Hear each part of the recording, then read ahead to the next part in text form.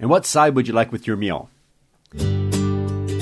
Hey, it's Tim Baird from dominiinglês.com.br e este é o mini podcast Inglês Todos os Dias, episódio número 567.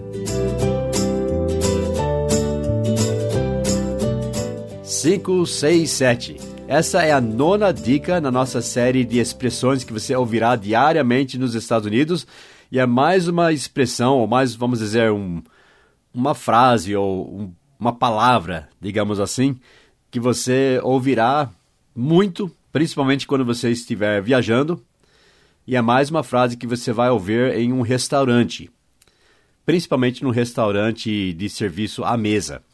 Quando você pede um prato, né, a dish, ou a meal, né, uma refeição, meal, M-E-A-L, daí o servidor ou a servidora vai perguntar, depende, né, do prato que você pede, tipo se você for para o Cracker Barrel, que é uma cadeia de restaurantes que tem na nossa área dos Estados Unidos, que tem um tema country e serve comida mais do sul, né, sulista.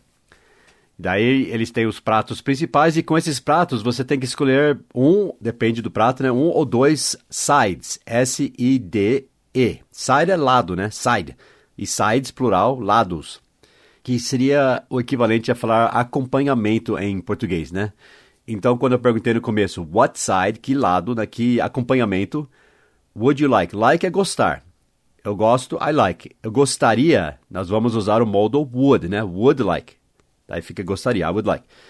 You would like, você gostaria. E lembre-se que na pergunta, o would vai na frente. Então, you would like fica would you like. Então, what side would you like? Que acompanhamento você gostaria with your meal, com sua refeição? Às vezes você pode falar, could I have a side of garlic bread? Eu poderia ter um side, um acompanhamento de garlic bread, pão de alho, por exemplo, né? Could I have a side? Eu poderia eu ter. Could I have a side, um acompanhamento of garlic bread, por exemplo.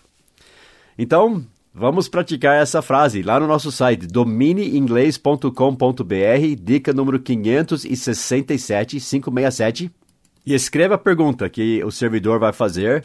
What side would you like with your meal? Ou with your dish? Daí eu vou deixar um link para os sides que você poderia escolher lá no Cracker Barrel. Você pode ver até uma foto dos sides e a descrição deles.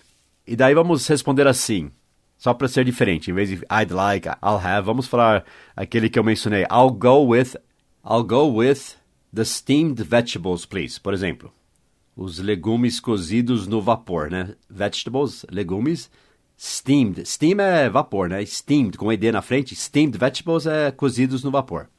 Então, I'll go with the steamed vegetables, please. I'll go with. Literalmente, eu irei. I will go. I'll go. Pode contrair o will, né? Para apóstrofo LL. I'll go with. Eu vou com the steamed vegetables, please. Seria o equivalente a dizer, acho que eu vou querer, né? I'll go with é a escolha que você vai fazer naquele momento. Eu acho que eu vou escolher, tá? I'll go with. Aí você fala qual daqueles sides te atraiu mais. I'll see you on our site. Vejo você no nosso site, dominiinglês.com.br, dica número 567. Enjoy your meal. Bye bye.